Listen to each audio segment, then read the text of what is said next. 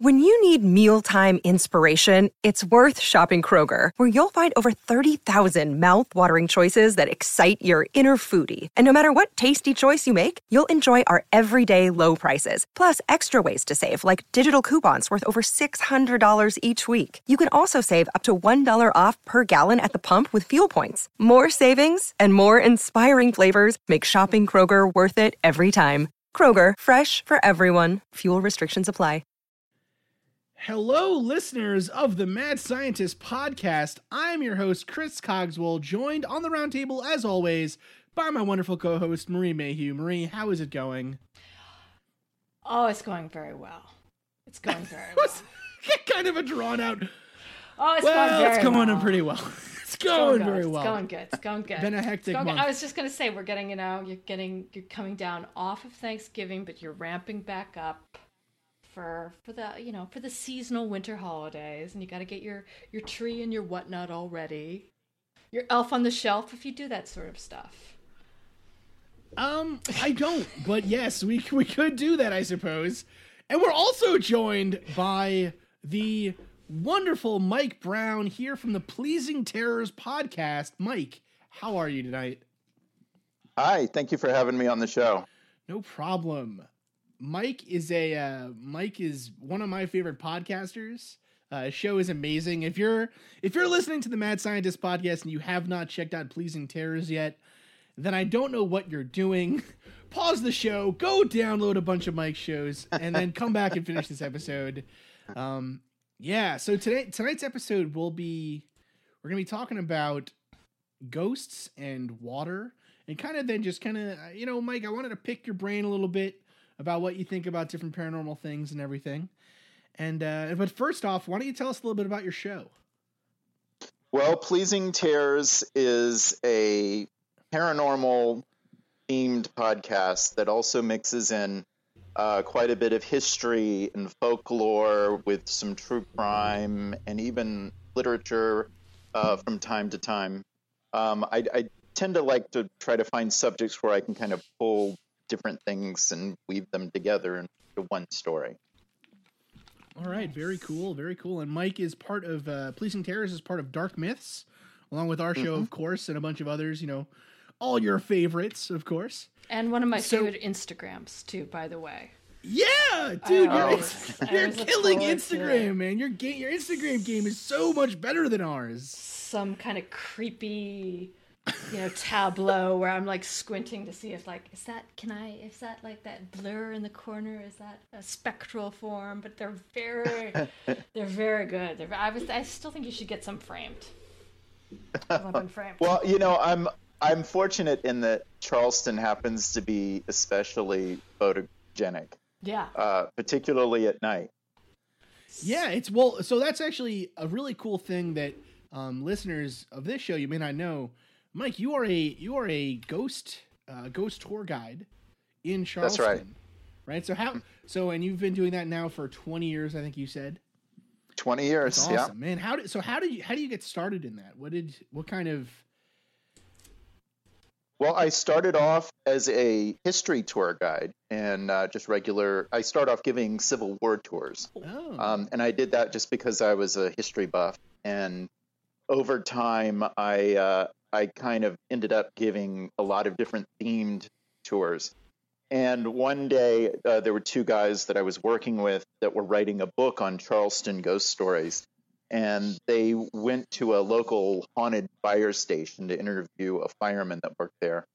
And I didn't have anything better to do that day, so I just tagged along with them. And that was where I sort of got interested in the ghost stories, just sort of seeing the creepy stories mixed in with things that are happening relatively recently, mixed in with all the history.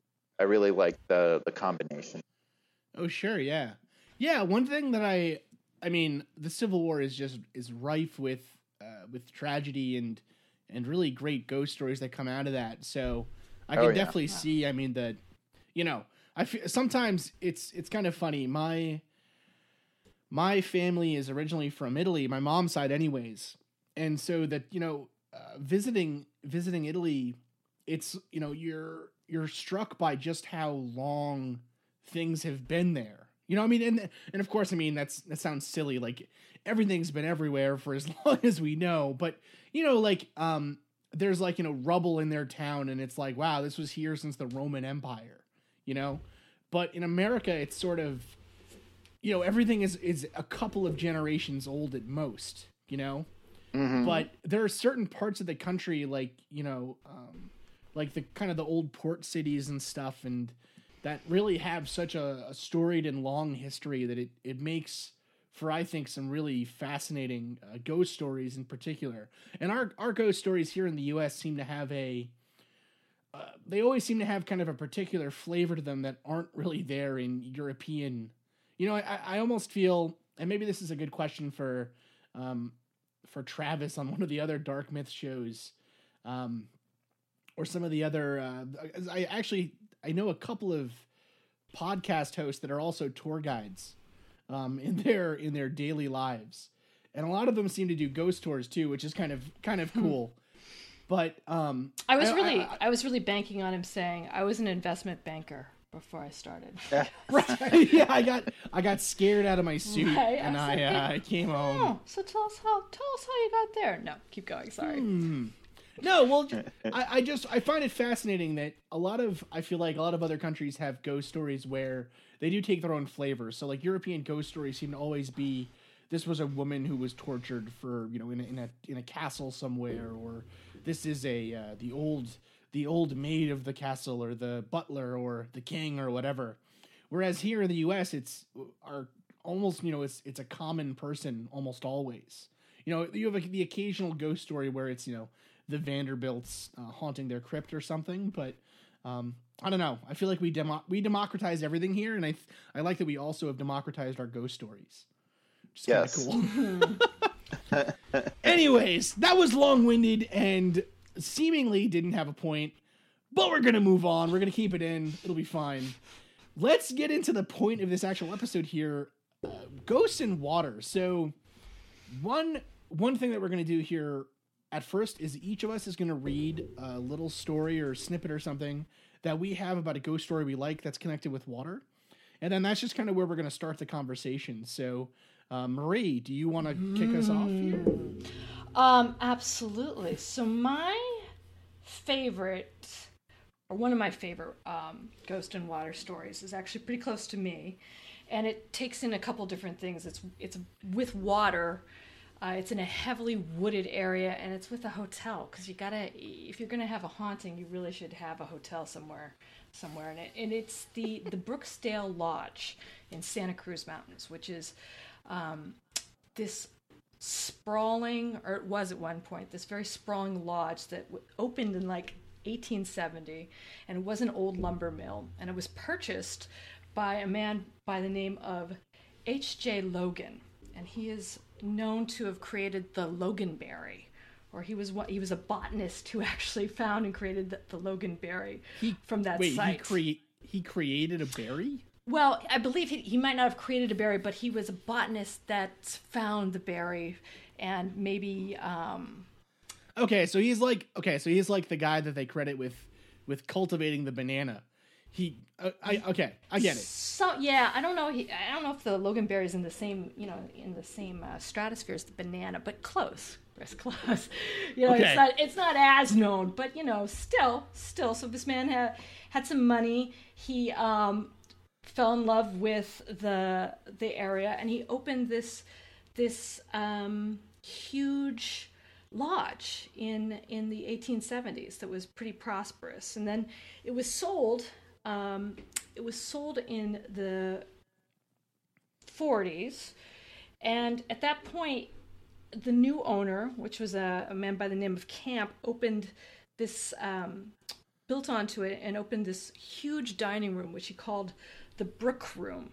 And the Brook Room dining room actually has the appearance of almost like a Swiss chalet inside, and it has a fully running brook right through the middle of it. Oh wow. So they've incorporated all of this, like these ginormous redwoods, sort of into the actual building itself, and some of the foundation and some of the pillars of these huge redwoods, and then they have this fully operating stream that is through their main dining room. And if you look online and you see pictures, you just put in Brook Room, Santa Cruz, you'll see this gorgeous setting of this multi-tiered kind of wooded chalet with this natural brook that's flowing right through the center of it, and has this gorgeous chandelier above. So it's a really like an amazing and very popular location at the time. It was supposed to be, the second most popular resort in California at the time, and prominent families and diplomats, presidents, everybody would pass through would actually stay there, and they list Marilyn Monroe, Rita Hayworth, President Herbert Hoover, and it had a lot of entertainment too. It's like big bands would play there.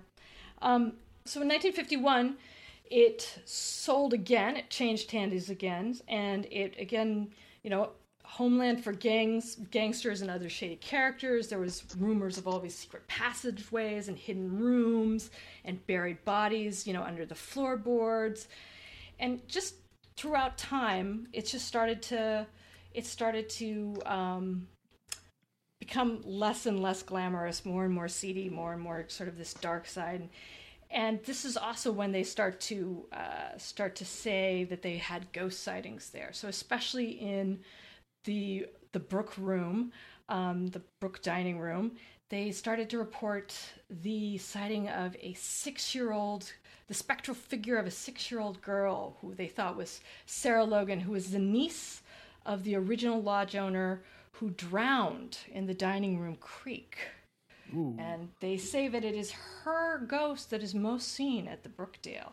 And this is like this watery death that, again, you would think, well, sort of this beautiful natural stream, this indoor-outdoor thing, that sounds pretty good until, you have to get an insurance clause for it. So. I mean, little kids in water, it's like, right?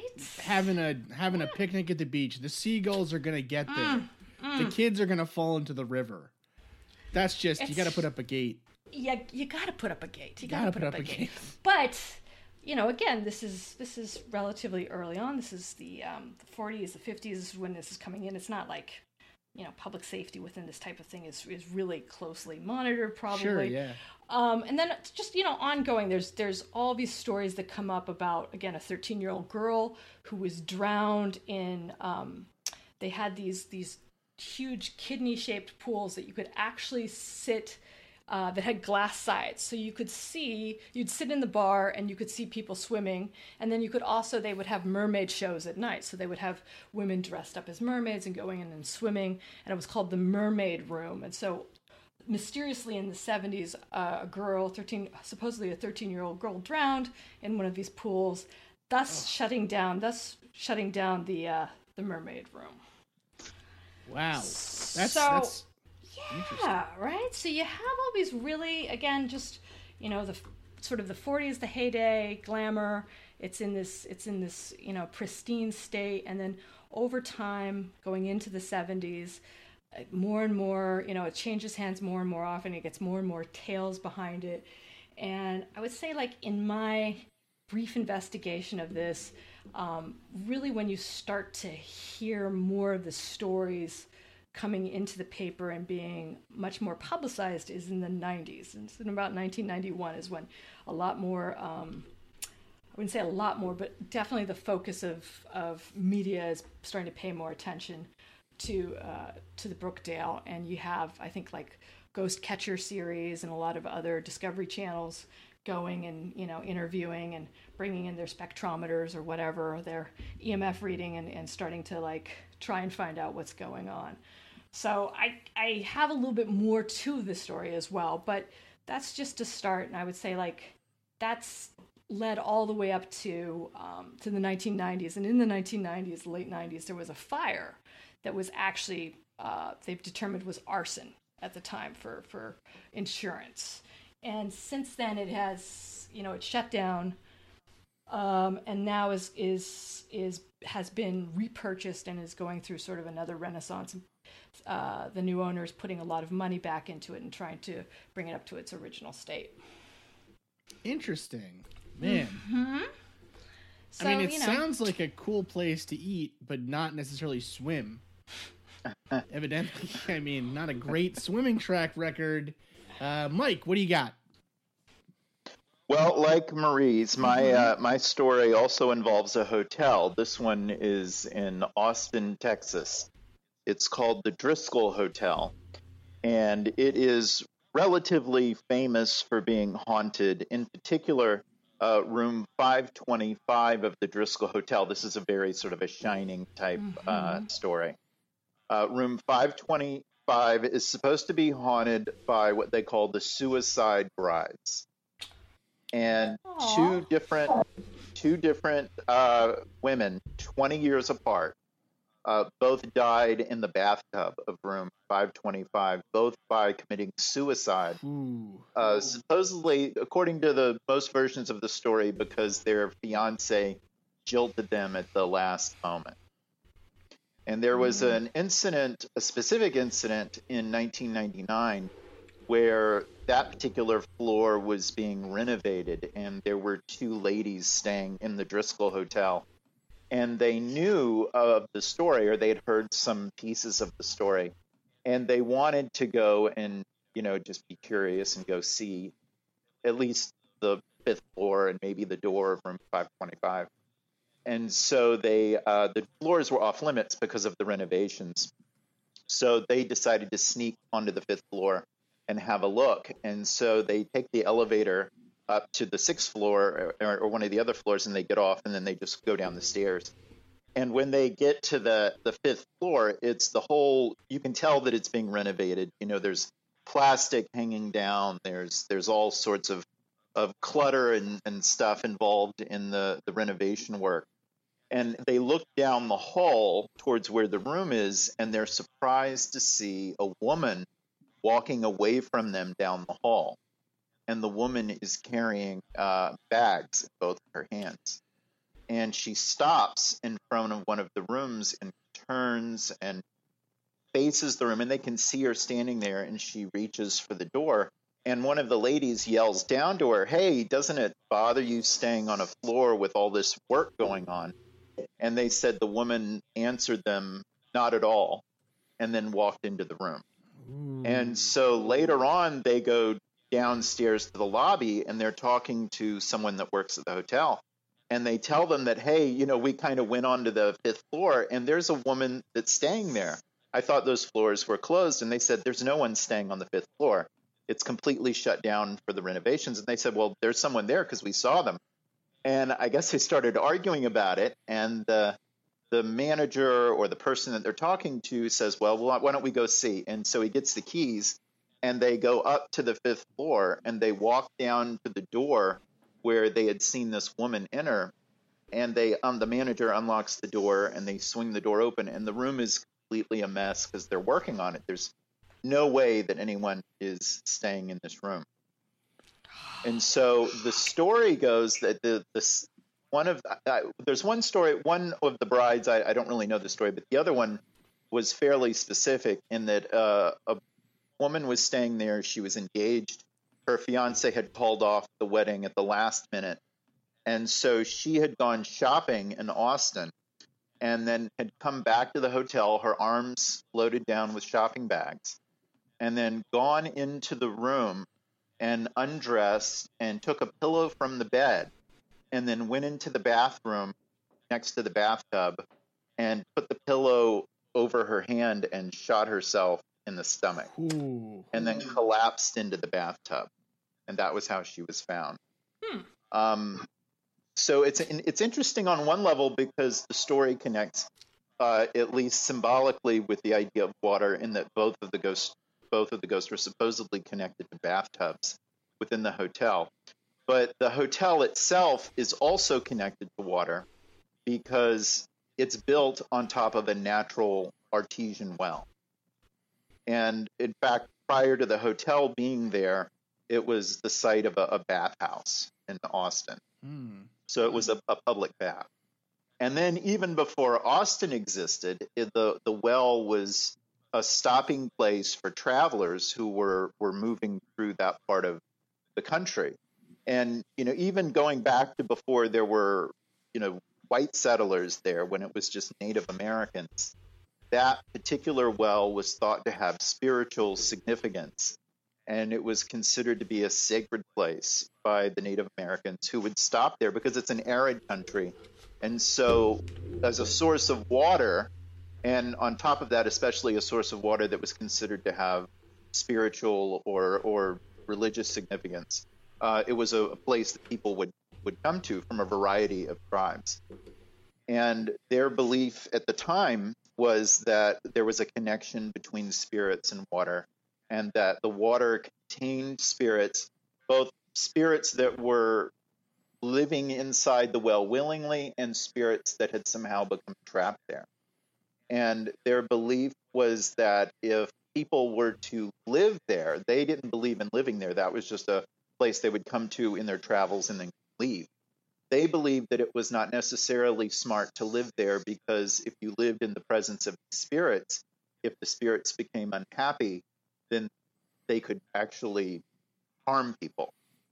And interestingly enough, in 1885, which is when the foundation for the Driscoll Hotel was laid, that same year is when a series of infamous murders, in fact, what is considered to be the first series of serial killings that we know of in the United States, called the Servant Girl Annihilator murders, began the exact same year that the foundation was laid for the Driscoll, on top of this artesian well. Wow. And those murders, which I think it was maybe 8 people that were murdered, but a total of something like 10 that were attacked with an axe in a number of cases. But just brutal murders. And they went from December of 1884 when they began to December of 1885 when the last 2 murders occurred. But I've always found that kind of interesting, that there is this, when we first started talking about the idea of a connection between ghosts and water, which is not really something that I'd ever thought about before, this particular location immediately sprang to mind. Mm-hmm. Because not only, like I said, not only of the connection in terms of bathtubs and suicides, and which is just instantly creepy because it reminds me of The Shining. Sure. But yeah. But also because there's this sort of deeper, literally and figuratively, deeper connection between water and hauntings and that location, which goes back possibly centuries. Yeah, That's creepy. That's a very good one. I am glad we had you on to tell that. That is a good one, man. What is it with, like, the thing I love is, like, the specificity. Like, mine has a hotel room as well. Like, there's got to be a specific room, right, to make it real, and just even to tie it back to, to Stephen King, to The Shining. It's like you get room whatever, it's like that's definitely where, like the origin of a lotus or whatever it is of, that the energy is coming from for the narrative. It's so creepy. It's so creepy. Right. Well, I think there's something to the idea that, so actually, what in the Mike story of the Driscoll, the idea of there being this well, this area of oasis, a refuge in this dangerous and scary world that, that frankly we even still to this day kind of live in, but water is one of those things you can't live without, right? So I think there is something to be said about this idea of not only like transience of traveling and then finding a place of refuge like a hotel room, and also like a river or like a well or a source of clear water where you could rest and wait and hopefully regain your strength and then continue on your journey. But also the idea of this is literally where people would have been most likely to exist for the vast majority of human history, right? I mean, if ghosts do exist, then doesn't it make sense that they would be most likely where the most people have been, right? And before we had running water and irrigation and things, that was near water sources, right? So Yeah, I agree. Yeah. yeah, Well, yeah. Something that I was thinking about when we were talking about this subject, or at least thinking about this subject for this episode, was that, the medium in which ghosts exist, which is inarguable. I mean, there's no debate. The medium in which ghosts absolutely do exist is in stories. Absolutely. And the place where you find stories is obviously the place where you find people, where people gather and stay for periods of time. And of course, what is the one characteristic common to every place that people live? And that's water. 100%. So there's at least an indirect connection there, definitely, between ghost stories and water, because ghost stories are going to crop up where the people are, and the people are always going to be where the water is. Yeah, so actually a topic that I wanted to do for this episode, but then I thought is going to end up being its own whole thing for us anyways, is the Bridgewater Triangle in Massachusetts. And the Bridgewater Triangle is it's one of those places that it's like a buffet of paranormal things. You got Bigfoot, you got UFOs, you got, orbs, you got ghosts, you got devils and all kinds of good stuff. But one part of that legend that I think is kind of a motif, I guess, that we see consistently is the idea of a water source that has been poisoned, or a water source that has been cursed in some way. And whenever I hear stories like that, there's this thing in evolutionary biology called a just so story. And what that is it's kind of like, thunder is God bowling, right? It's that kind of story where things are the way that they are because the universe is perfect, and everything is just so, right? And not only that, but everything works logically. There are no leaps in imagination or leaps in thinking. So an example of that in evolutionary biology would be, why do guys at parties play guitar? They play guitar because guitar playing is for some reason attractive to females, and that will lead to more procreation, and therefore it's better for their genes, and yada yada yada, right? It's used as these kind of like hand wavy ways to make evolution fit anyone's preconceived notions. And one kind of just so story that I actually think there is something to is the idea that stories of hauntings, or stories of, and this wouldn't necessarily be a just so story. It's almost more of like an anthropological hypothesis, I suppose. Maybe hypothesis is too strong a word, but yeah, that's like I get mad at people when they say pull that one out. Nice. Yeah, when they say the ancient alien hypothesis, I'm like, no. But now here I am using it for not my own field. But whatever. There's an anthropologist somewhere ready to flip this table over that they're sitting at.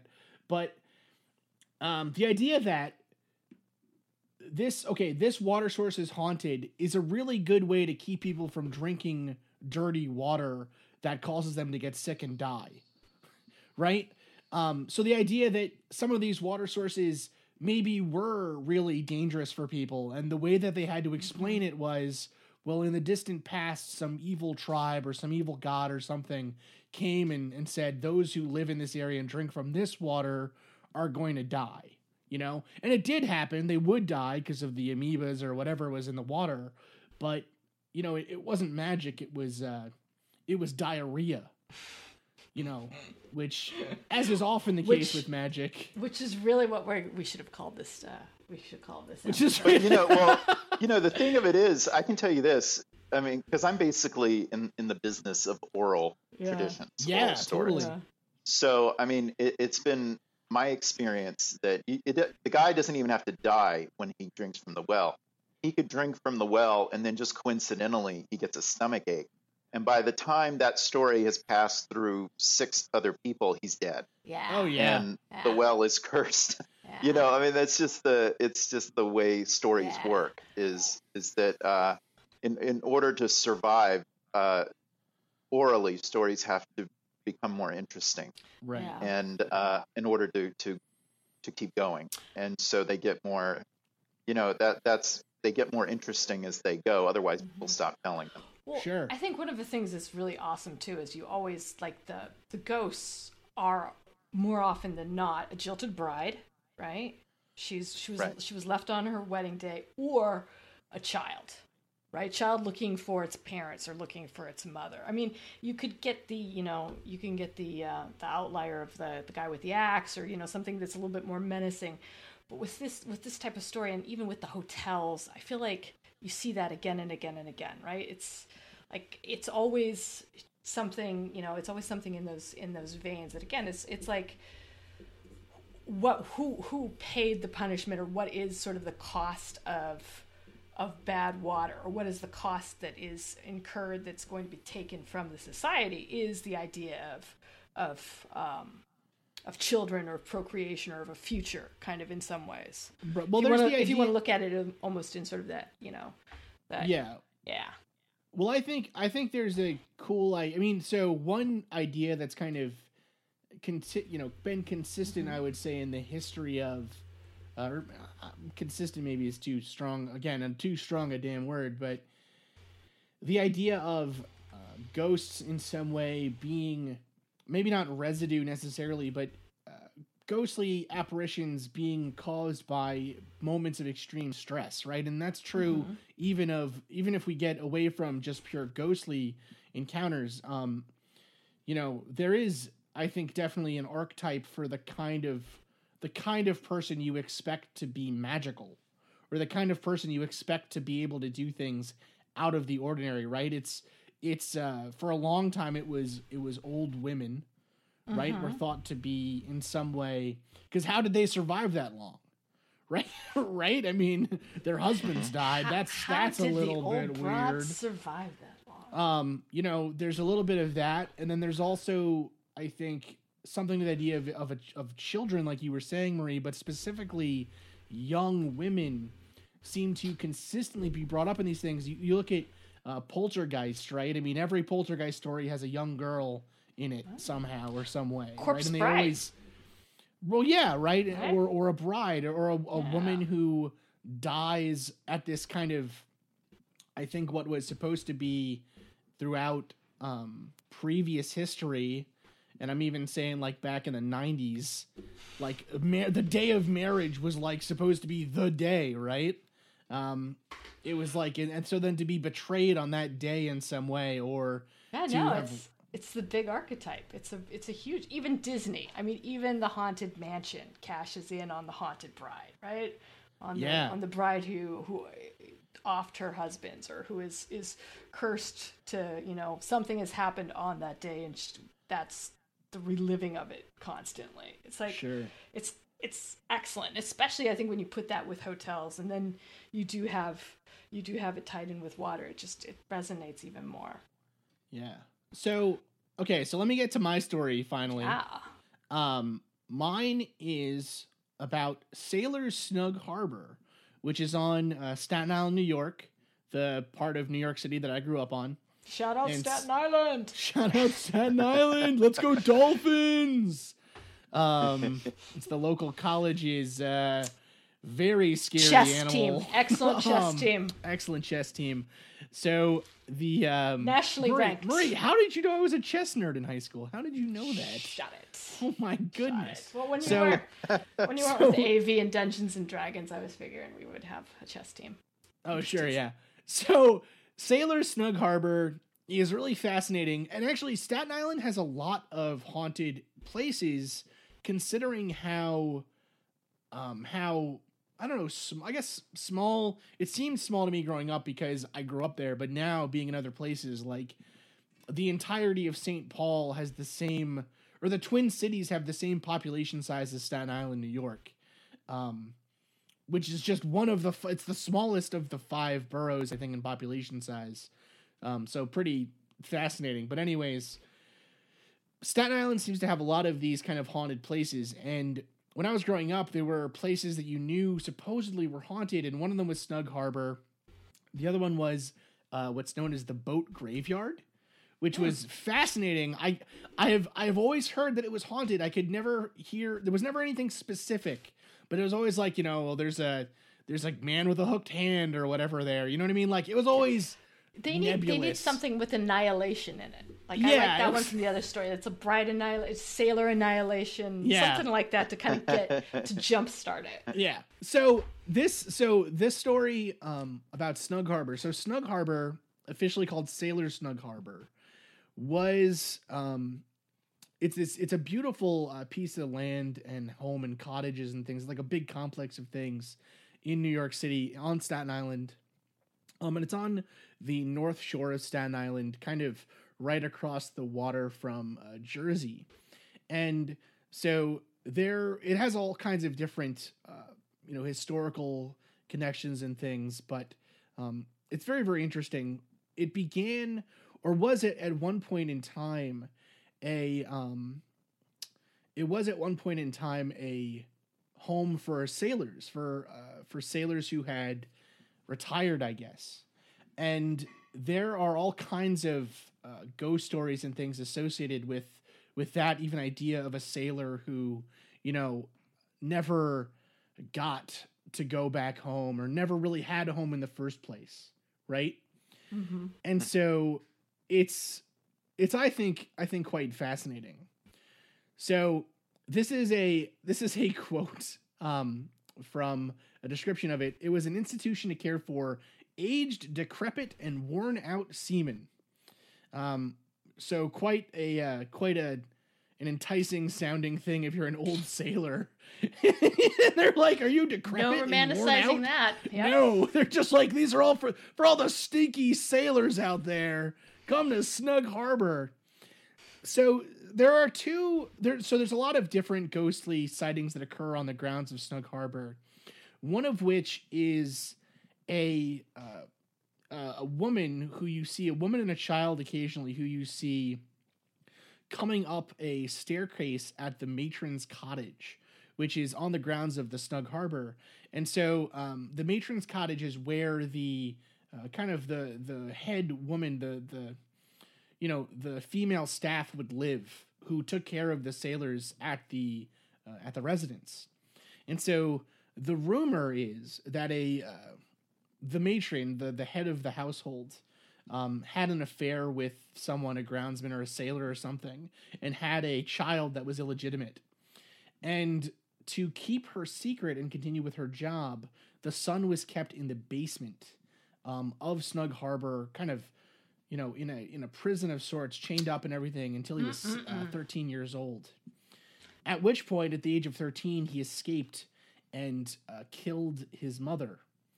So this kind of puts together all the stories As you do. Of the bride and the illegitimate son and the dog. Yeah, that old chestnut. Boy turns 13. Boy escapes basement dungeon. Boy kills mother. That old chestnut. So supposedly then he was found. He was then found hiding in the woods and was hung in a tree behind the matron's home. Now there is no actual evidence for this story being true, but there is another murder that occurred here, a relatively famous one. This is from the New York Times, 1863. I'm going to read this in my best old-timey reporter voice. Murder-suicide on Staten Island. The chaplain of the Sailors' Snug Harbor shot and instantly killed by an inmate of that institution. Court of General Sessions before Judge McGunn. At 9 o'clock yesterday morning, a most atrocious homicide was committed at the Sailors' Snug Harbor, Staten Island, under the following circumstances. The chaplain of the institution, the Reverend Robert A. Quinn, had been holding religious services in the Sailors' Chapel and was on his return home when a sailor named Herman Ingalls, who was standing near the corner of the main building, confronted him, saying, "You'll expose me. I know you will if you live," and immediately drew from his breast pocket a double-barreled pistol and fired at Mr. Quinn. The ball entered his left breast immediately under the heart, and after reeling for a few seconds, Mr. Quinn dropped dead, exclaiming, "I'm shot! I'm shot!" The sailor then turned around, placed the pistol close to the side of his own head, discharged the remaining barrel, and fell. The shot tore away his entire lower jaw. Now that actually happened. Yeah, it's intense, right? And so, Yeah. I mean, what's interesting about this part of New York is that Staten Island is kind of fascinating, I think, for a lot of interesting reasons. The joke was back in I guess the 60s, 50s, all the way to like the late 90s, was Staten Island was where you went to dump your mob hits. You know, if you couldn't get to the Gowanus to dump them there, you went to Staten Island and threw them away, either at the ginormous dump, which is what we were most famous for, or in the woods someplace. And Staten Island is also, I think, fascinating because of it's a small island. There's all these little rivers and things that run through, and it can be legitimately terrifying, or it was legitimately terrifying for me as a kid. You know, you never knew. I mean, mostly terrifying because you never Jawless knew. Sailors, ghosts of jawless sailors wandering around. So I love that story. I actually really like. There's a lot of cool ghost stories about Staten Island. Maybe someday we'll do a whole episode on them. I've got plenty of books on it out there, but yeah. So this one is kind of connected to water in almost a kind of a circular way, I suppose. It's a sailor. They live on an island. No, I mean, but it's a proxy, right? Like you could still like all of the haunted, the ghost ships, the Bermuda Triangle, all of that stuff I would lump into the hauntings near water. I think it's I mean, there's no getting away from it. And I think that one I love the vivid detail and the old-timey voice. Yeah, nice it kind of fell away at the end. But yeah. I think you were like, "Oh my god, that's right, he lost his jaw." It gets a little serious at the end. Yeah. So here's the thing. One thing that I really like about this idea of running water specifically in ghost stories is the idea that a ghost is an imprint left behind on the physical world in some way. And so the energy of the water, like the kinetic energy of the water molecules actually flowing, is enough in some way to store the ghost behind, the ghost's memory. Or I've even heard it. I have heard it explained to me in this way as well, where it's almost like the water itself acts as a recording device, almost like a magnetic recording strip on a tape player tape. Or I mean, even if you just want to get as kind of binary as you can think of it, the river in some way holds the psychic energy, and you, I mean, Marie, I hate psychic energy with a passion, but it kind of it holds it back. Chemtrails. It holds it back in some way, and then allows it to be repeated when the conditions are just right. So the same emotional. I like that idea. Yeah. It's fascinating, right? So I will say the second part of my story really quickly is going back, doing the research, doing more reading into it. Both of these instances of the deaths with water are completely fictitious, is what I found. That there is no historical record of it. There's no record of anyone drowning actually at the lodge. There's no record of a niece or a daughter, dying, or any of those circumstances, or the idea of a 13-year-old drowning in the swimming pool actually just did not happen. So they think that was mostly created from going into the 1990s to actually help drum up more business for that's funny. the hotel. However, the interesting thing that does tie back into what you were saying is this hotel has just, it was built up as, sort of this man-made enclave and refuge in this huge redwood forest. And I feel like it has the worst run of luck, and nature has just sort of torn it down. Like even going back in and trying to refurb it. So the new owners who bought it in the early 2000s, they still don't have it. I think it just recently opened, and it was years and years behind on schedule just because of all the torrential weather and the fact that you really can't build a very stable foundation around running water. It just is not going. It's not built to last. Sure, yeah. So I think that there's something about kind of that in with this as well. It's like even if you don't have the actual, vision or apparition, you have something that is going to be fighting with you, that's almost going to be haunting you regardless, that you're not going to be able to sustain, which is how I like to look at the hotel. Well, sorry, buzz killer, but well, it also, it's interesting too, because as somebody was saying earlier, the idea of these stories of children drowning in the water, it carries this sort of inherent warning in the story. Yeah. This message that children should stay away from the water, and it carries it in a way that children would be more likely to take it seriously than if it was just an adult saying stay away from the water. Right. Those stories always remind me of everyone in middle school knew a kid who actually got his head chopped off by sticking his head out the bus window. Right? Like everyone knew that kid, roller coaster. Supposedly. Stood up on the roller coaster. Yeah, stood up on the roller coaster and head chopped right off or whatever. That'll do it. So one thing actually that I think is good, I guess kind of a segue into this next part of the discussion, I suppose, is so what we often like to talk about kind of I guess. I suppose it's something that we've now borrowed from Astonishing Legends, because Forrest has these things called the rules, right? And they're these kind of catch-all things where, they seem to carry out throughout whatever paranormal thing you're talking about. They seem to be consistent, right? So probably the one that's most often touched on in Astonishing Legends, at least, is evil or dark things can't come into your home. You have to invite them in, right? So you have the story of like the black-eyed children who they knock on the door and are like, could we come in? And, if you say no, they don't. Or vampires, the same thing was true. Or spirits on All Hallows Eve or whatever. There's these stories about the power of permission, right? And on top of that comes this idea of getting something's names. For some reason, the proper name of something seems to hold power. But one that I think is often overlooked is the power of running water. So for instance, with vampires, one of the ways to stop a vampire from coming back or to keep it away from you is to put running water between you and the vampire, right? So really? Yeah. Cool. Running water is one of the... It's so funny. If you just kind of built a moat around Dracula's castle, you'd be super... Well, so long as it was flowing, I guess. It had a moat. It didn't have a moat. Dracula's castle had a moat. It had a moat. Oh, wait, it totally had a moat, because he had to climb down the cliff or whatever.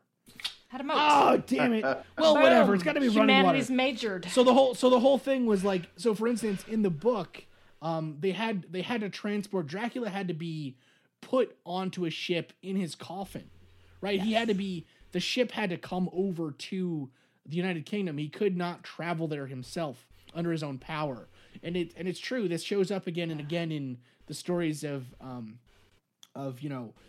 Romania and Ukraine and Poland and stuff, where if you want to make sure that a revenant can't come back or a vampire or something, you chop off their head, you bury the head on an island, and then you can burn the body. Right, and that way they definitely can't go back. They're never coming back. Hey, it's Kaylee Cuoco for Priceline. Ready to go to your happy place for a happy price? Well, why didn't you say so? Just download the Priceline app right now and save up to 60% on hotels. So whether it's Cousin Kevin's Kazoo Concert in Kansas City, go Kevin, or Becky's Bachelorette Bash in Bermuda, you never have to miss a trip ever again. So download the Priceline app today. Your savings are waiting. Go to your happy place for a happy price. Go to your happy price, Priceline. I was wondering, well, first off, Mike, I think that's just an interesting tidbit, I suppose, but I was wondering... Well, it's interesting that you mention it because, and I'm amazed this didn't occur to me before, but there's actually a very specific tradition exactly along those lines in Charleston. There is a certain color of blue that used to be more common in the African-American community here, especially out on the barrier islands and the sea islands on the coast, where you had populations that had kind of been isolated to some extent from people that lived on the mainland. And there was this tradition of painting windows and door frames with a certain color of blue. And it's called haint blue, Haint, haint blue. And the belief was that the blue of the paint would symbolize running water, and that evil spirits wouldn't be able to pass through the windows or the doors as long as they were protected in that blue paint, because it would effectively ward them off. It's sort of like an updated version of the biblical account where they would paint the lamb's blood above the doorway when the angel of death was passing through. So that's exactly sort of what you were just talking about. Yeah, absolutely. And now you'll still see the color of paint now. It's more decorative now than anything, but it had a very specific purpose when it was originally used. That's actually really interesting. It does remind me of the, like you said, with the religious kind of connotations to it as well. It's an important symbol. Water is in Catholicism and Christianity, right? I mean, you have holy water, and the idea of baptism is cleaning the spirit and the body in water, the cleaning of feet. All that stuff is important in some symbolic way, and kind of water is thought to be this just a general like cleansing, purifying thing. So one thing that we always talk about, it's kind of, I guess, our addendum to the rules of Forest, I suppose, or maybe we're making our own rules, Marie. We just ripped them off. It's fine. Keep going. We rip them off. It's our own damn rule. They didn't trademark them. We're fine. It's that these paranormal, like, if you want to be able to tell if a thing is like a mythology or just kind of a story, even a modern day story that we continue to tell ourselves, versus something that's based in fact or science or however you want to, materialism, however you want to describe it, is that paranormal or magical stories or ideas don't actually change. They just kind of, like, they don't change in their underlying, I guess, moral or story. They just change their shape almost. Mm-hmm. And one version of that I actually think is really interesting is the idea that water in some way attracts UFOs. I don't know if you guys have ever heard of this. No. So I'm a big no. Okay, so I'm a big UFO nerd. I find that it's like our modern day mythology. I absolutely love it, but it's this idea that for some reason, again, they're drawn. These crafts or lights or whatever people are seeing are drawn to running water for some reason. And it's one of those things where I always find a correlation to the idea like I had brought up earlier in the episode where of a meeting place or a crossroads or a central point where people gather before they go on their way, right? And that's actually another one of those rules, it seems like, if you go through the history of these stories and things, is evil stuff or paranormal things seem to happen at crossroads. They seem to happen at areas where people converge. And whether or not that's because there's just more people there, so your chances are higher, or there is some, like, I don't know, psychological reason or something. It's like the... Well, also... Go ahead. Well, I was just going to say, a crossroads in itself is a very symbolic place, because inherently a crossroads implies that you are at a place where you have to make a choice between going one way or the other way. Yeah, but there's something there that's going to take you off your path. Right. Yeah. And so there, with choices also comes the idea that there are consequences and you can make bad choices. So it's that's really interesting. But I think it's what better place for stories like that than a crossroads. Yeah, and I think there's definitely something to the idea, like you were saying earlier, where these stories, whether or not they're like, I actually think it's kind of interesting that, Marie, your stories had no historical fact. They just seem to be stories that these people were telling to bring in tourists, right? You can see that happening in the past too, right? Like, we're the inn with the haunted hay mattress. Come for a pint and see the haunted chamber pot, right? Like, how do you fill the seats? You know, you got to get people in the seats. Right. But I'm sure that people have, you know, after these stories also saw things. Like, it's self-substantiating, sure. right? Like, if you start to say that this is, you know, this is the ghost of the little girl was seen here. I mean, I think that's natural. You're going to start to have more occurrences. But then the weird question is like chicken and egg. Well, then, are you seeing something, or are you thinking that you're seeing something? I mean, that's right. Well, Well, it's the difference going through my head with this. Absolutely. I think like what you were saying, it's the difference between having a dream about a little girl in, whatever, a ghostly apparition or something in your own house and being like, well, you know, my house was built in 2012. I don't think anyone's died here yet. Versus in a hotel room that's supposedly haunted, and suddenly that dream holds special significance until you remember it. Mm-hmm. Yeah, that's actually really, really interesting. So I kind of want to move on to the next segment here, where Mike, I'm just going to ask you a bunch of questions that have been on my mind. Sure. But before we go, anyone got any last things on ghosts in water? No, but I'm looking for the place with the haunted chamber pot. So I actually, Marie, looked up loganberries after you said it. He did invent loganberries by accident. He invented them? How do you invent a loganberry? Like, what is a loganberry? I didn't want to get too into it because I didn't want to sound ignorant. I don't know what a loganberry is. This is from the Wikipedia page. This is a sentence that I really like. Mm-hmm. Logan was unsatisfied with the existing varieties of blackberries and tried crossing two varieties of blackberries to produce a superior cultivar. So this man was eating breakfast one day and was like, you know what?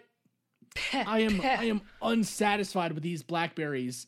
And he just put two plants next to each other, and they accidentally invented a whole new type of berry. But isn't that the 1870s? Is like you have some guy who's like, you know what?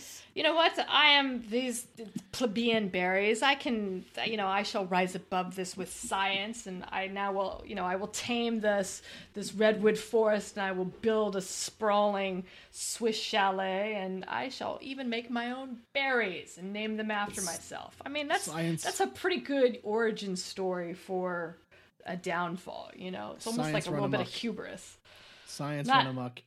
I wonder how that works as a pickup line. I made my own berries. You know, I invented the loganberry. And then you get smacked. I don't know where this is going, but I don't like it, sir. Ridiculous. All right. Well, let's get into this quick. We have been talking for an hour so far. Mike, I got a couple of listening to your show. It's a treat and honor to have you here. So I just wanted to get a couple quick questions thrown at you here. Sure. So I'm really fascinated. What would you say is the thing that you are in this whole spooky realm of stuff that we kind of talk about on our shows? What would you say is the thing that you're the most skeptical of and the least skeptical of? The thing that I am most skeptical of are the people like you see on TV that supposedly can talk to the dead. Oh yeah. I don't know why, especially since I tell ghost stories of the living, you would think that I would be more tolerant of that sort of thing. But I don't know, that just rubs me the wrong way for some reason. I guess because if you tell someone a ghost story, they can believe it, they cannot believe it, they can like it, they don't like it. There's no harm. Yeah. But when you're going to someone who's in pain because they've lost a loved one, and you're in my opinion, just basically, making stuff up. To me that just seems inherently harmful, and it rubs me. Yeah, I think Marie, I'm sure you too. I think we're 100% on the same side on that one, man. It's one of those things where, so it's actually kind of funny. Whenever Katie really likes one of those shows, and I'm not going to say which one because I don't know if she actually is a powerful. My wife loves one of those shows. I don't know. Yeah, I don't know if she's a powerful warlock or not, but Katie, whenever it comes on, I will say to Katie and Jess that she's supporting necromancy Because technically, that is what necromancy is talking to the dead. So, they should call the show, World's Best Necromancer or something. Then I'd watch it probably. Be a little bit more badass. But, yeah. No, I think we often get into these, like, I don't want to say, like, existential questions with ourselves, but almost, like, as someone who's, this show specifically is, we're trying to, like, promote scientific thinking by talking about these stories and how pseudoscience morphs into science but still leaves behind pseudoscience, right? And right. But there are topics like with like climate change. Say we had some of the people that do research for us were like, well, why don't you have someone on who doesn't think that it's happening? And while that might be entertaining, I don't know if it's fruitful. And I don't know if it's good. Because we probably want to slap them. Well, besides that, it's like giving it's giving a place for someone who's not arguing in good faith. I have no problem with someone saying that they don't believe in something that I believe in, but I would hope that they're coming at it from a place that we can at least agree to disagree at the end. So anyway, so what's the thing that you believe the most then? Well, when I first started giving ghost tours 20 years ago, right before I started doing it, I didn't know if I could do it because I was like, I don't know if I really believe in ghosts.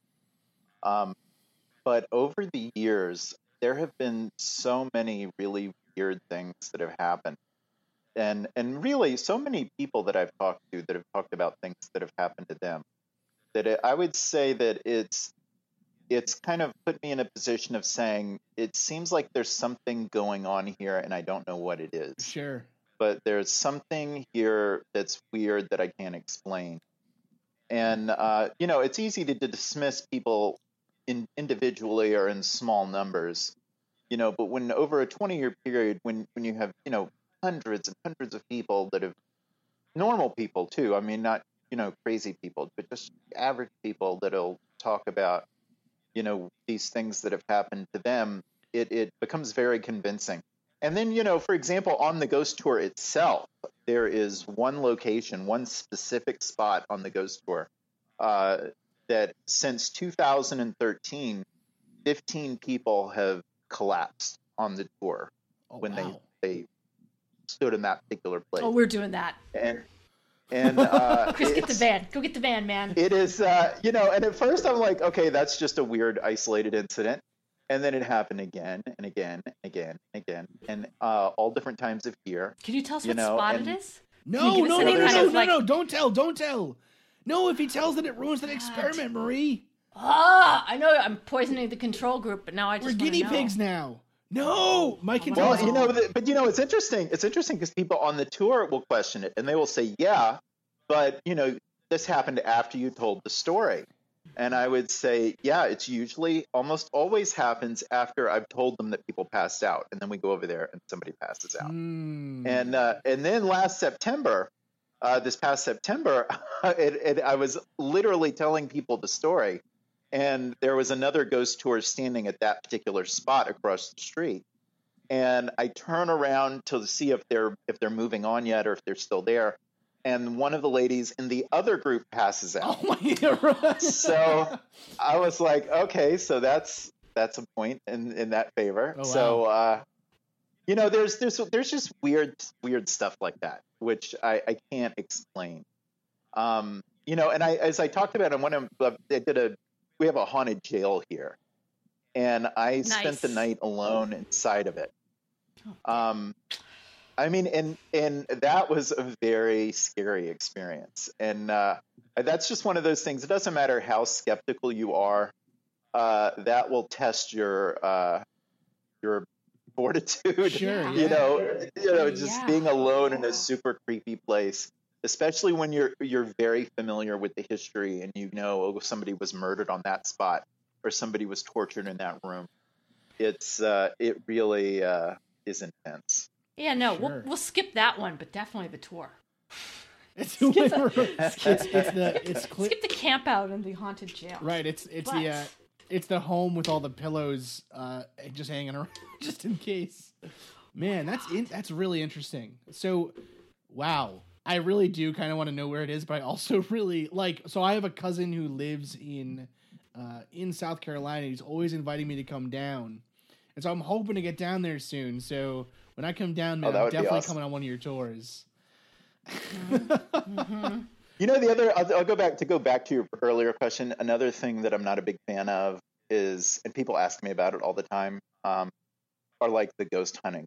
Oh, that was my next question was going to be, what do you think? Big fan of that. Yeah. So one thing that we always talk about is kind of the progression of, so there's a pretty set pattern that things take, or seems to be a relatively set pattern that things kind of take, where way back they were pure magic, right? There was no, and by magic I mean there's no natural causal chain explanation, right? So it's not okay, this is because of, I don't know, temperature and pressure or whatever. It's this is because there's a demon in the room with us. And over time, as science gets better, people that believe in this thing try to use science to probe it and kind of measure it and quantify it and stuff. And over time, it chips away from what the idea originally was, and you end up with something. You either end up disproving the original idea or it morphs in some way. And so the perfect example of that I always talk about is witchcraft.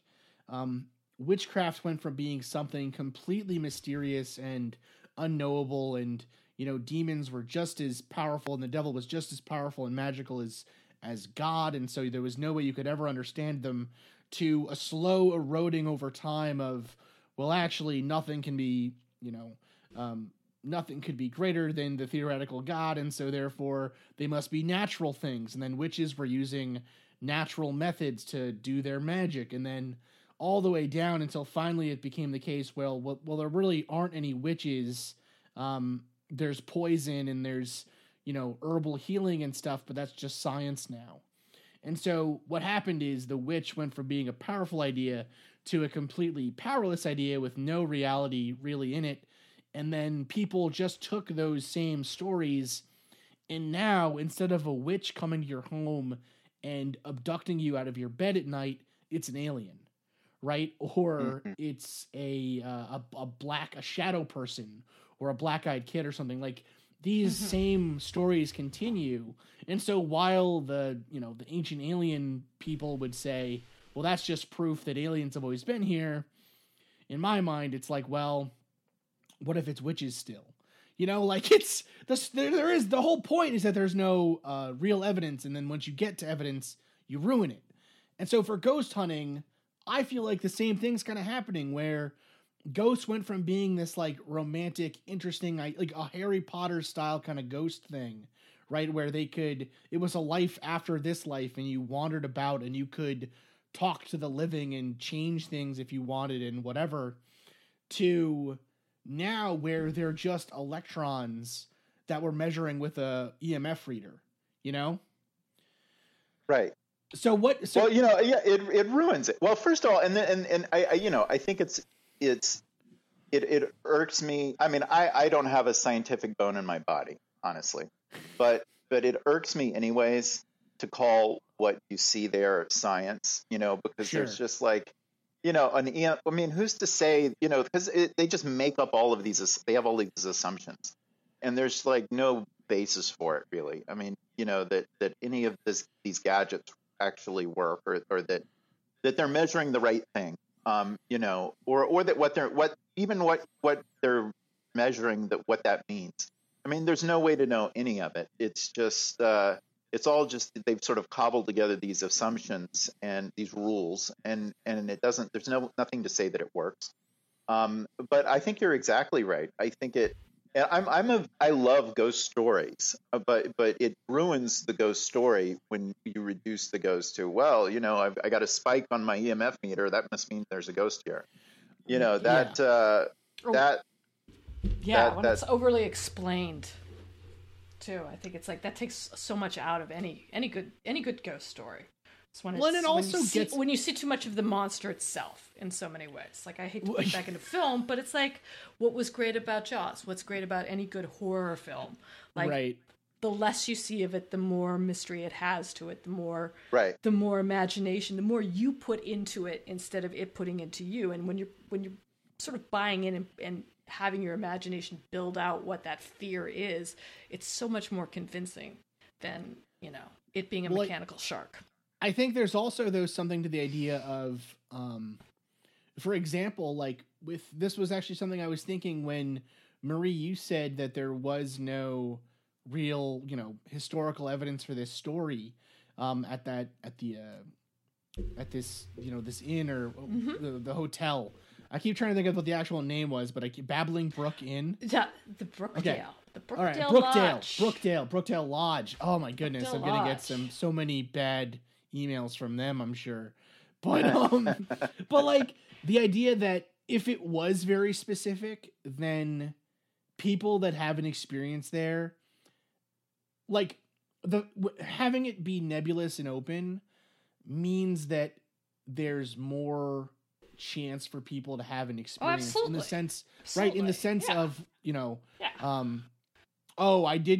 I asked the ghost on my EMF or on my whatever EVP thing what his name was, and he said his name was Brian, but a Brian never lived here, and it's like, well, I mean, yeah, like, I don't know. I think I agree with you, and I think you have to have enough tenets to kind of get the story set in some ways. Like, it helps, it's like, okay, what is the archetype of the ghost, or the thing that is the haunting, and where is it being seen, and who's seeing it, and even, again, like, I like the addition of the room number, because I do feel like there's certain places, especially in hotels, there's always one room or one place that has more activity than others, and that has a story behind it. So I feel like you have to have those things, but you also have to have it be fluid enough that you buy into it, that you still have a creative or sort of an imaginary or an imaginative tie to it. It has to be credible. Yeah. Sure. Yeah, it has to have enough information to have that story, though, What I was going to say, though, was, for me, some of the most convincing pieces of ghostly evidence, I suppose, or evidence of hauntings or whatever, are not those cases where it's very specific and, like, it's times where it's almost more like the Amityville Horror style kind of motif, I guess, where it's a feeling that just builds and builds and it's an uneasiness or an anxiety, or this place doesn't feel right. I don't know why, but this place doesn't feel right. To me, that, although none of it has a physical basis per se that I can think of, that idea of there just being like a bad feeling, or this area is not safe for some reason, we feel like it's not safe. That, to me, those are the kind of things that I find the most compelling, I guess. I don't know. I'm with you. Well, I mentioned earlier that jail that I spent the night in. Yeah. Wow. The right before everyone left me alone in it, they had a tour going through. And I was in the room with this tour group, and there was a teenage girl in the group, and everybody's just standing there while the person is talking. And all of a sudden, this teenage girl starts screaming and grabbing her leg and just jumping up and down. And her mother takes her into another room and comes back, and the teenage girl had 3 scratch marks down the inside of her leg, from her thigh to her ankle. 3 scratch marks all the way down the inside of her leg. Her mother even took photographs. And, that you have that kind of thing happen, and you're just like, okay, maybe there's an explanation for this, but, it just happened right in front of me, and I can't think of what the explanation for this could be. Let's get out the hot cocoa and the sleeping bag. Especially since there's like a history of that happening. Yeah, well, at that location, and that was one that I was like, huh. Oh, the thing that I hell found, no.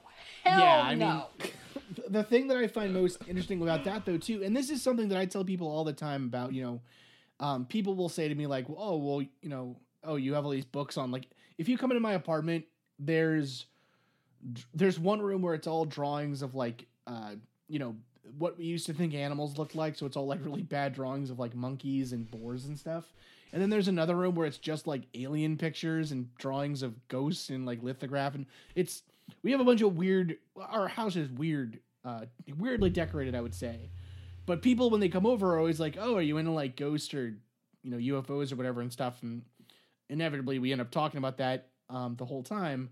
But one thing that I find fascinating about that is people who will say to me, well, do you really think any of it is real? And to me, that there is, like you were saying before, the only thing I know for sure is that these stories are real, right? That these people, like maybe some of these people are making things up, whatever. But in cases like what you were just saying, where we trust you. You were in a room and you saw someone's leg get scratched. If the mind can do that, that is still an infinitely interesting and terrifying thing to investigate. Right. You know what I mean? Like the reality of what it was to me is an interesting part, but it would almost be scarier if your brain could just do that to you sometimes on its own. For no reason. Like, at least if it's a ghost, you can, I don't know, put a river around you and the ghost or whatever. I might not be able to understand it, or maybe I don't fully believe it. But that doesn't mean I'm not scared of it, right? I mean, it's like, if I see something like that, I'm like, you know what? We're going to calling it now. I don't need to believe it to realize I am experiencing fear. I've got the fight or flight, and I'm going to listen to that, and we're going to leave. Sure. And, I'll just go get a beer someplace. Well, one of the things. Yeah, haunted. Yeah, no. Sorry, go ahead. One of the things that I kind of have struggled with is that because I've given lectures on telling ghost stories and done workshops with tour guides on telling ghost stories, and obviously you see things sort of skeptically from a scientific point of view. But the people that I usually deal with see things skeptically from a historical point of view. And they think, well, history is, provable and it happened, and folklore to them has no value. And that's one of the things that I sort of argue with them about, try to convince them of, is that folklore in and of itself does have value. Even if it's not always true or not wholly true. One of the things that I tell them is that one of the defining characteristics of folklore is that it's not provable or disprovable. Mm-hmm. If you can prove a piece of folklore to be true, then it becomes fact. And if you can disprove it, then it becomes fiction. So folklore exists in sort of this middle place which is what makes it so interesting, is that you may know that some parts of it are not true, but there are other parts you're not sure about. And that's, to me, what makes it compelling. Oh, yeah. Yeah, I think so. Absolutely. Yeah, it's actually fascinating to me that they would think that there is no, because I've heard that argument given before too, right? Where there's some I guess classes of historian or I guess sects. I mean, there's sects of people in all walks of life and everything, but like you'll have one sect that says, folklore is a misguided thing, or something that's interesting but maybe not necessarily historical. Superstition has kept us back, but right. But we've learned from and we're done with, which is sure. But then at the same time, I think it does have a lot of very interesting clues about the worldview of the peoples that told these stories about what they really were experiencing at times. I actually get very frustrated with. I get very frustrated with Ancient Alien stuff. It drives me crazy. And one of the reasons that I think it makes me more crazy than chemtrails. I just want to try and get a balance. Really? Damn, yeah. It jumped up on the list. I know. And I think it's because of I think it's because they start from the assumption that the myths are 100% factual, right? That they're not just kind of interesting stories or clues. And so to me, it almost takes away from what I think is a very I wouldn't be doing this show if I didn't love the folklore of these ghost stories and things, So, anyways, this is my own little soapbox. Well, especially something like that too, because it's not. Me personally, I wouldn't consider like Ancient Aliens to be genuine folklore, because you're just grafting a modern thing onto something else. Sure. And it's not something that's come down, over time naturally. I'd really be curious to hear your thoughts about all the flat Earth stuff. Oh, dude, we could do a whole thing on the flat Earth. You know what? That's another one of those stupid ideas that keeps coming up again and again in history. It's, the thing with the flat Earth that I find to be so fascinating is that with a little bit of money and a little bit of know-how, all of these people could, in theory, prove to themselves that it's not true. Right? One of the most famous arguments for the flat Earth is I'm completely blanking on the name right now, but there's like a waterway in the UK, and it goes straight for miles and miles and miles. It's a man-made river, and what the idea was that this person had who thought the world was flat was that if the world was curved, then you should be able to like block your sight line eventually. So in other words, if you stand, say, 6 miles downriver from a point that you put, a 3-foot tall pole, right? There's a certain distance away from that pole that you could walk where you'll no longer be able to see it over the horizon. Right. So 'cause it's behind the curvature, but right. They don't get what curvature. Yeah. Okay. Sorry. Right. So this person's argument was that this piece of ground must be completely flat, and so I should not be able to see it from this many miles away. And so he went that many miles away and he could see it, and he was like, aha, the world is flat. And what he didn't account for was that the ground in the spot that he was standing was 6 feet higher than in the spot that he was at initially. So really, he was looking down at an angle where it definitely would have been possible to see. So, that's the history of the flat Earth thing, is these. Can't you? Sorry. No, go ahead. Go ahead. I was gonna say, can't you argue like flat Earth is sort of lore taken to one extreme in the spectrum? Well, it's almost like dogmatic belief in something that I is think it's lore-based. paranoia. Yeah, I was gonna. I think it's paranoia taken to the extreme. Yeah, I think what it is, I think I'm with you, Mike. I think it's an extension or a continuation of a long series of distrust in institutions and government, right? Because who's the only people that have ever seen the Earth from the sky? Right, it's NASA. And who owns NASA? It's the government. And the government is run by globalist lizards, Marie. Well, yeah, that you and I can totally agree on. But you could also say that that type of paranoia, that in itself is its own myth, right? That in itself is its own lore to it. Like that entire thing is a fiction that has been internalized so much that it becomes somebody's belief instead of being able to step back and have some sort of rational way of understanding it or disproving it. You're just embedded in it. It's also not that. It's not that different than the idea that the Earth is 6,000 years old, or that the Earth can never warm due to human negligence or effects. Right? I mean, it's all part of this idea that the universe is perfect. It's created for humans by a maker, and therefore, not to say that science and religion aren't compatible. I mean, they can be completely compatible. It's up to each person to make that call for themselves. You know what I mean? But I would say fundamentalist religion is not consistent with a scientific worldview because it requires these jumps to mythology, right? And so. Right. This idea of the flat Earth, I mean,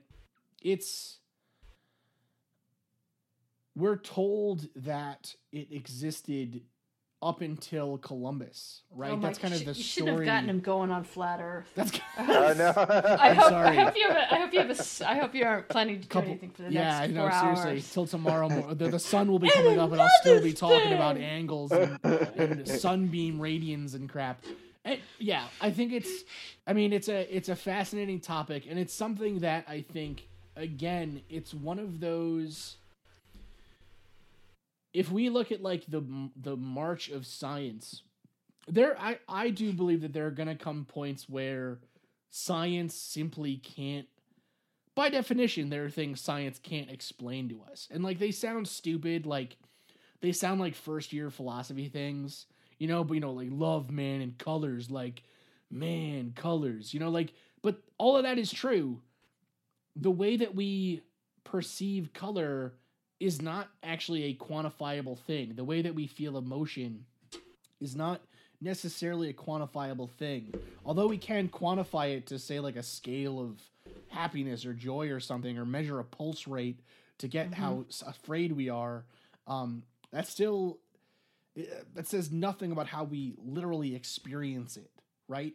And so I do think that there's going to come a point where we realize that science is inadequate for describing certain parts of the world just based on what science is, how it's set out.